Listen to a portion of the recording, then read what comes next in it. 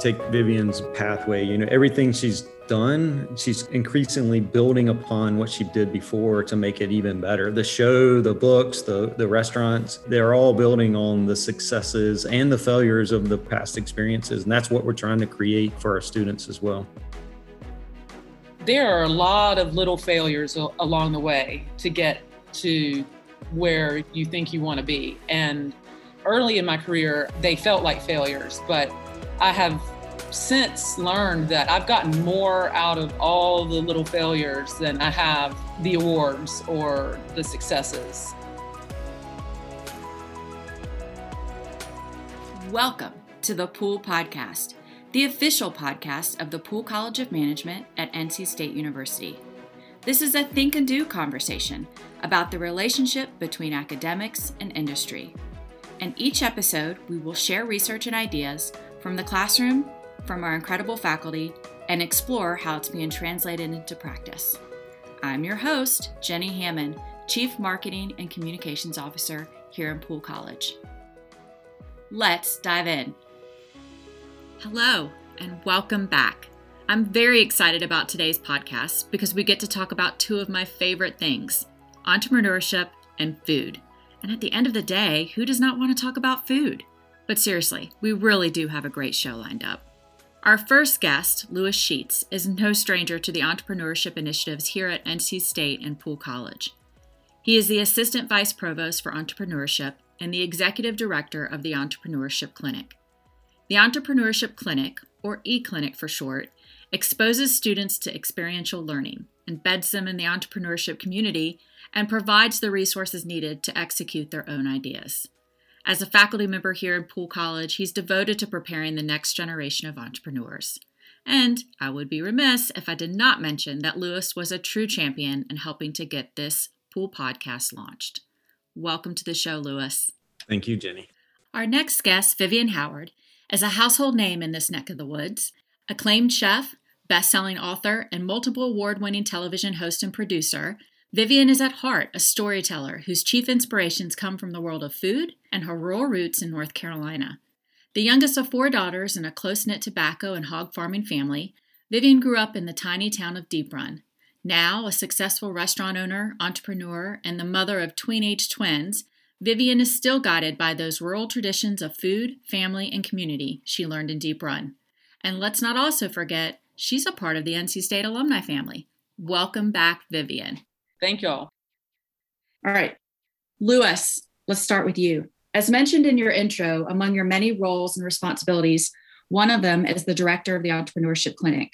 For those that are not familiar with this, do you mind providing us a 30,000-foot view of what it is and why it is such an asset to have here in the college? Sure thing. Thanks, Jenny. The clinic is essentially the hospital teaching model applied to entrepreneurship education. So if you think about that hospital teaching model being, let's take a student and put them beside a doctor or a nurse and then operate on a patient. What we did was replace the doctor or nurse with an entrepreneur and then replace the patient with a real company. And in doing that, we create this experiential learning component of our program where students break out of their college bubble, get to see real opportunities, problems, and needs, and then develop solutions. And in turn, also help our partner that comes to the clinic through this process. It's a unique way to teach a practical way of entrepreneurial thinking and then let students apply it. Living the think and do spirit, right? Truly. Every day. So, Vivian, when I was prepping for this podcast, I dug into your bio a little bit, and I did not realize that you graduated from NC State with an English language degree. So I'm curious, after that, you then went on to culinary school. What inspired you to make such a pivot? When I first went to NC State, I thought I was going to be a communications major. I didn't know what I wanted to do. I knew I loved storytelling. I'd always been kind of told that I was a good writer in school. Like that's what, people said I was good at. So I wanted to do that. So when I got there, I decided, okay, I should be an English major. I already know how to communicate.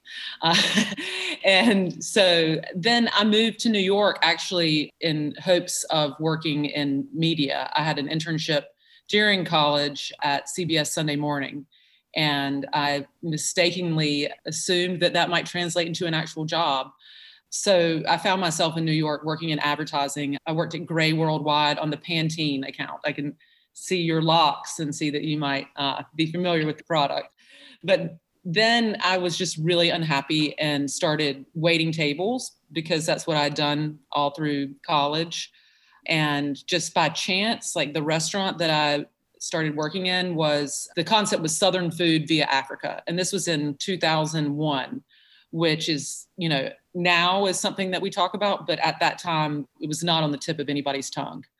And so it was way ahead of its time. And the chef was like an amazing storyteller. His name's Scott Barton. He's now a PhD at NYU in food studies. And so he told us all these stories about the food and why he was making this and the origins of this. And I was just like enraptured by like that brand, that type of storytelling. And I thought, okay, maybe I can translate something about this into a career in food writing. So I started working in the kitchen as a means to just get closer to it all. And then that I fell in love with kitchen work and like the camaraderie in the kitchen and making things with my hands. And so that's how that very odd pivot happened. But I never like lost sight of like wanting to, the thing I loved about cooking really was the way that food tells a story. And so that's what I pursued all throughout my career and the many meanderings it's taken. Lewis, quick question. I assume you see all sorts of ideas come through the eClinic. How do you help students help themselves define the right path of an idea? Yeah, we see a ton of ideas. I've actually been teaching at State for 19 years now. A little secret is students actually do not come up with good ideas for the most part, but it's not really unexpected because if you think about the experiences they've had, that's where the ideas are generated, and their length of experience is pretty short. And it's also, like I mentioned earlier, inside this college bubble. So their ideas typically revolve around problems college students have, which might be laundry services in a dorm room or paying a bar tab with an app or a t-shirt company.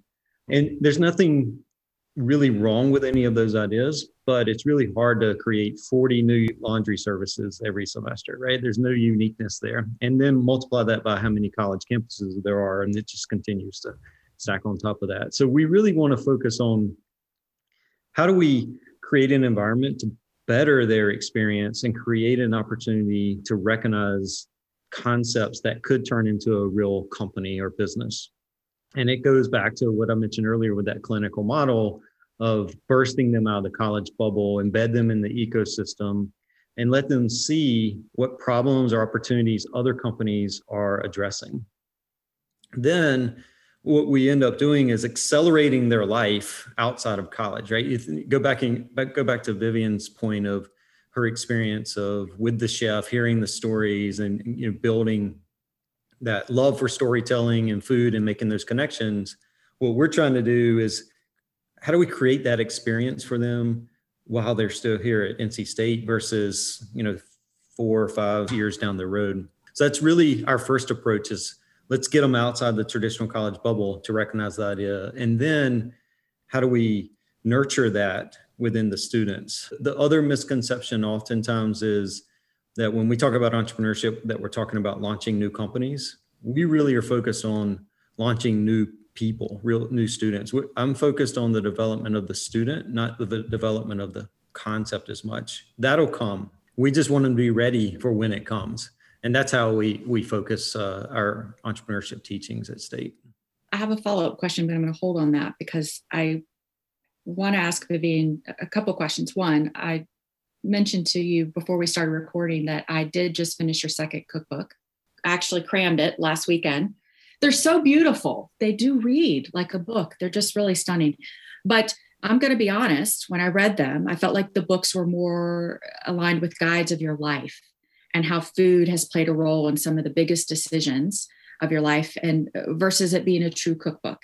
And, and it invites people in to see the different perspectives of being a chef, but also being an entrepreneur and what that looks like. I thought The second book was the vulnerability right out the gate about how the pandemic has impacted you and your family, and, kind of stripping things back and looking at what really is important to you moving forward. But was that always the intent when you wrote these cookbooks, or did that just kind of come out organically as you started to kind of put your ideas and concepts together? I mean, I would say both. As I explained to you earlier, what really drew me to the kitchen initially were, the stories behind the food. And so when I had the opportunity to write a cookbook, somebody who's always wanted to be a writer, I had this opportunity to write a cookbook. I naturally, I guess, brought the stories to it. Deep Run Roots was really a love letter to Eastern North Carolina and our food traditions. And so applying, stories to food in that way was really easy because I've had a whole lifetime eating here in Eastern North Carolina to do that. I've read a lot of reviews and talked to a lot of people and have figured out like what they're interested in are the stories. Or just like for me, when I read a cookbook because I want to know more about the person who wrote it or about the place that it represents. And I always read the head notes and all the other material and rarely ever cook from other people's cookbooks. So I don't think that I could tolerate just writing a basic cookbook because I think we can get any of the recipes we want online right now. And so I think people are interested in more. And that's the part that I really enjoy. Well, and kind of similar, Lewis, most people don't know us. Lewis, you're an entrepreneur yourself. And so I think it's unique that you are working with all these young budding entrepreneurs and you are able to literally give them an example because you've lived it yourself. How much of that do you bring into the classroom and build into the curriculum, or do you even reveal that to students? One of the unique things about NC State and how we teach entrepreneurship is this marriage of practical learning and theoretical learning. I'm an accidental academic. By no means am I a traditional professor, but I think that is part of what the value is that we deliver to the students. We take that traditional theoretical component and then we show how it actually works in the real world. I got into teaching because of building a company and having an opportunity to come into the classroom, and fell in love with being in front of the students and living through this ideation component over and over and over again. I love being in that space, and I love the value that it comes from the students going through that space. And using the practical components, again, back to my earlier point, is really focus on developing that student to understand what are we talking about in the classroom, and then how do they use it when it's right. And that might be while we still have them as a student enrolled in NC State, but it also might be 7 years down the road. And that connection, hopefully, if we do our job right, is always there. And we can always bring that cycle back into our teachings. So, Vivian, in both of your books and your recently wrapped show, A Chef's Life, you show a lot of vulnerability. You bring people in to show how risk and fear are real components of being an entrepreneur. I think many people assume when you start your own business, it's pretty glamorous. What would you say to that? I don't think that anyone who's ever started a business would call it glamorous. You can call it a lot of things, but anything worth doing, there are really difficult parts to doing it. I kind of accidentally showed vulnerability in the first season of A Chef's Life because I just didn't think anybody was ever going to see it. And also the director is a childhood friend of mine. Honestly, lots of times when it looked like I was talking to the camera, I was talking around the camera at her.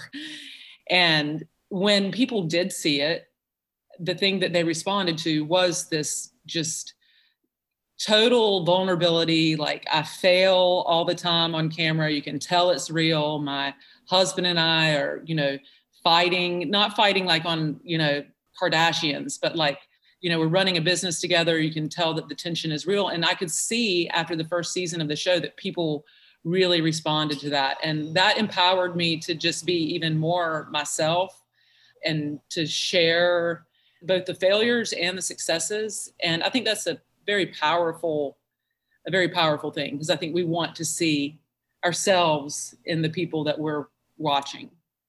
Yeah, we're all vulnerable. And Lewis, isn't there some statistic out there that, I don't know, half of businesses that are started fail? I mean, keeping people mindful of the reality of what this world is when they step into it. Yeah, it's actually much higher than that traditionally fail, but it's a matter of what are we measuring when we say fail, right? So from a academic standpoint, we look at that as a true learning opportunity.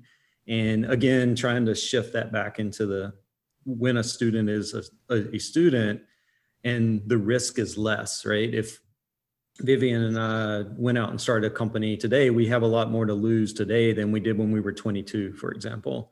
And how do we create that environment where they feel comfortable, they have that confidence, but they've also identified the right opportunity to take that leap. And then if it doesn't succeed in traditional terms, maybe financial or a sustainable business, that at least they're learning from that. So when they launch the second time, they're going to be even better. I mean, take Vivian's pathway, everything she's done, she's increasingly building upon what she did before to make it even better. The show, the books, the restaurants, they're all building on the successes and the failures of the past experiences. And that's what we're trying to create for our students as well. For me, there are a lot of little failures along the way to get to where you think you want to be. And early in my career, they felt like failures, but I have since learned that I've gotten more out of all the little failures than I have the awards or the successes. So I think they're a really important part of any entrepreneur's journey. Vivian, this goes to your storytelling background, right? We don't want to talk about all the rosy stuff. You got to talk about sort of the bumps and the bruises along the way to make the connections, and so it seems worth it. And when we're talking about students, I totally think when I first started teaching, and programs still do this, a total disservice to students by sort of putting entrepreneurship in this limelight of how awesome it is and how great you're going to be. And that is true, but it is so hard to get to that point that you put students in a position of not being in reality. And we're not really preparing them for what it really takes to take this path and the pain points that come with it. But when you get through that, or as you're going through that, the rewards are unlimited. And the joy that you can have through that is worth it. But we don't want to overlook the pain that it takes and the work. It's not a 9-to-5 job. There's no time clock. I'm positive Vivian doesn't have a time clock. She's working 24/7 because she can't separate it. She can't take it off, because that is what entrepreneurship is. If you take that path and fall in love with it, you won't notice the difference. But you also need to recognize that it exists. We had a guest a couple of weeks ago by the name of Cindy Eckhart. She's local, but she's Sprout Pharmaceuticals. She had the female Viagra. Yeah. Very successful. Yes. And she was on the show, and we were asking her just some, qualities or skills that she felt were necessary to be successful as an entrepreneurship. And she mentioned curiosity as one, grit as another. What would you say would be a couple that are just essential to being successful, but also to overcome some of these smaller fails, as we're talking about, that make you want to continue to push through? From my perspective, I never would have become an entrepreneur. I never would have opened a restaurant in rural Eastern North Carolina like I did if I were not naive to a certain degree. You can't anticipate the pain and the challenge and the uphill struggle too much, because it might get in the way of you doing it. So that's what I mean by naive, Also, I think to be a really successful entrepreneur, you really need to know what you want to do. You've got to have something that, like, if I don't do this, I'm going to explode inside, because it is all consuming. It becomes your life. And what Lewis just said really resonated with me. Like, you don't know where your work ends and your life begins, because it's all the same. And I don't mind that. This whole pandemic has been odd for me, because I'm in one place and my work in some cases has been taken away from me. And that's a big part of who I am. And so it's like, who am I? So I think really knowing what you want to do and feeling like you're the only person that can do this thing is a starting place to be an entrepreneur. And that's a great segue to this next question that I have for you, Vivian. how do you determine what your next venture is going to be? Do you base it off of passion, a gut feeling, or what will yield the most return? What's that decision process like for you? I'm very much a gut person, much to the dismay of all my loved ones. But also it's my gut, but it's rooted in things that I've learned along the way. Like as a restaurateur with a public profile, I've learned a lot during the pandemic about, wow, I really have got to look at what I'm doing and figure out how I can feed more people without their butts being in the seats of my actual brick and mortar restaurant. So I am pursuing ways to do that. And one, my gut is saying, this is it, this is it, this is it. But that's all very much informed by the experience that I've had. I wish that I thought in terms of like, how much will this investment bring? But I've always thought like, it doesn't matter because I have to do it. And then I'll figure out that part later. Not necessarily that part, but like my gut is so strong that I think that it precedes all the other practical things that I should be thinking about in the beginning of a project. I mean, that's a great approach. And Vivian, and we all use the term gut and that pull and that urge. A lot of that, and that is driven by our experiences, right? The reason Vivian has a good gut in terms of moving forward on a particular project is because whether she probably recognizes, but generalizing entrepreneurship, whether an entrepreneur truly recognizes all the data points that they're collecting over time, and then translating that into an opportunity. I'll talk about, just follow your gut all the time. I get it, but it's really based on all these data points that we've lived through.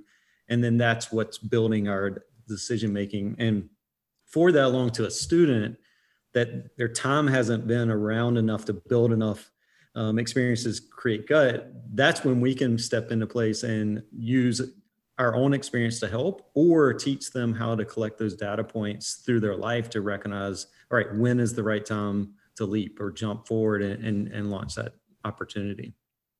So Lewis, we've worked together on, recent rankings and content for entrepreneurship, but it's truly taken off at NC State.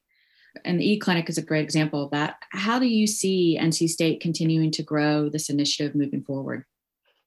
It's an interesting question because people talk about how much entrepreneurship has grown at NC State, and some of that's true, but we've always been really good at entrepreneurship. It is built into the DNA of NC State, this think and do mentality. It just happens to be a really good marketing component of it as well. But go back to the founding of NC State, it was still this, roll up your sleeves, get stuff done. And then today, we're still sort of living that mantra. It's just now that we tell our story better, thanks to you, Jenny. We tell our story a lot better than we ever did before, which makes it more recognizable outside of our campus. But we're also taking an approach to reach across campus. So now we have students from all disciplines in the clinic, for example. We're purposely building programs and processes for students to be more successful. And we're creating this connection where it doesn't just end when they graduate. I believe, and I try this every day, that any student that's ever gone through our classes knows that they're always a student and they can always come back. And I've got a ton of examples of that happening. So I know it works for most of them. And that's a big thing when it comes to entrepreneurship, is that Vivian definitely can attest to this. Like, entrepreneurship can be really lonely, especially in those early days. And we don't want our students to be in that space all by themselves. We want them to know that there's other mentors, professors, students that went through the program with them, or alumni like Vivian that we're here to support, right? We're going to be that. And all of that is what makes entrepreneurship so cool and so good at NC State, is that all of those pieces are now working together in a methodical method of developing really good entrepreneurial minded students. So Vivian, like, you definitely have a great personal brand, and you've been able to leverage that in lots of your new ventures. In the classroom, we're really focused on developing that individual student, and that comes with that personal brand, developing the grit of the student, the storytelling, being able to articulate to the right people what they stand for is important to us. How do you rank the importance of the personal brand, and what did you do to develop it? Well, like everything that I've done, it's kind of been by accident. Having a TV show that was about my family and my, where I lived and my work, people were able to form very, very concrete ideas about who I was by watching that TV show. So from then on out, it's really just about being who you say you are, and also feeling really comfortable with knowing what you stand for, knowing who you are, and always kind of, I hate to say this, but being true to that. There have been a lot of opportunities that have come my way. And one of them recently was like for a soft drink that is doing a new flavor. And, boy, I would really love to get paid from that soft drink company. But people, when they see that, they're going to say, wow, Vivian is really not, who she used to be. Really making sense of what it is you want to stand for and stand for it, and be willing to say no to things, even, on a small scale, even in social situations, because you are the same out in the world with your brand as you are with a group of 3 people. And then also, this is probably more than you want to know, but like with me, I think constantly as you evolve as a human, being able to let your brand evolve with you. I was really proud of A Chef's Life, really proud of Deep Run Roots. I'm really proud of being a rural Southern person, but I did feel as if the show and the book that I wrote, cast this very monochromatic image of me that was inherently my brand. Everywhere I went, they had like mason jars with flowers in it, or, like I was, this country girl, and that's really not who I am right now. And so my second book was really an opportunity to start to reshape who people think I am. Like there's more to it than just the girl with cowboy boots on sitting on a picnic table with holding a bunch of collards. So being comfortable over time, evolving your brand as you have evolved as a human being, because people can smell insincerity from a million miles away. It's like I said, to be a successful entrepreneur, you really need to know what it is you want to do and feel as if you're the only one who can do that particular thing. And your brand has to back that up, because you have to know who you are and be in every setting who you appear to be when branded. Yeah, I think that's great. And the important takeaway for me there is like, we will evolve over time, right? And hopefully in better, but you can always be authentic. And if you carry that throughout, then you don't have to worry about what that brand means, right? You will be authentic around it. It'll have some meaning. Vivian, I have to ask, you're not as busy right now, but you are very busy juggling the restaurant and potentially future cookbooks. You've got children. What's the next big thing for you? What are you looking at for the next 12 to 18 months? Well, I have been working on this restaurant project in Charleston for 2 years now, and we are going to open in April 14th. So that's like directly in front of me. I used my at-home time during the pandemic to think about ways that I could flex my muscles more as a storyteller and write more. And I'm going to be writing a column for Garden and Gun moving forward. And that first one will be in the June-July issue. And I am pursuing a blue ocean idea within food service, if you will. I just learned the word blue ocean, so I'm using it because we're on the entrepreneurial podcast. And pursuing that thing that I, mentioned a few minutes ago was like, how can I feed more people? Use the credibility that I've built over the years in a restaurant setting and with my books and with TV. How can I use that credibility to achieve what I mentioned, which is serving more people without having them be in my restaurant? And so I'm working on that. And I think we're really close to being somewhere that I'm excited about, and more later. How about that? Yeah, good. Okay. Well, this is the last question I have for both of you. We talk a lot about think and do. And so much of entrepreneurship is the ideation component. But some would argue and say that the plan is just as important. What do you two think? I mean, I think you can't separate one from the other. The ideation for me is always the most fun part, figuring out what this can be and how it can like live in the world. But I've launched businesses before that the lack of a cohesive, streamlined plan has been the death of it. That's a lesson that I learned that I'll apply to, all projects moving forward. You need a strong idea to have a strong plan, and you need a strong plan to articulate the idea. Yeah, I agree with Vivian. The piece that's typically missing is the act part, right? So the ideation is fun, and lots of people live in the ideation phase. We, drink a couple of beers, we can all come up with really cool ideas that we're going to build a business around. A lot of people just let it die there. And then some people will actually go through the planning process. What I recommend is don't get stuck in the writing the plan. Like the planning is important, but don't get stuck in the writing. Get to the action part, test your idea, get to the launch, because if you don't do that, it's just talk, right? And that's the think part. We need the do part if we're really going to do the entrepreneurial pathway.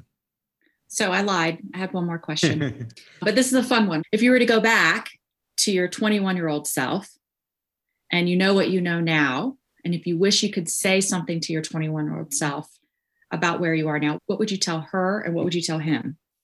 I would say calm the hell down.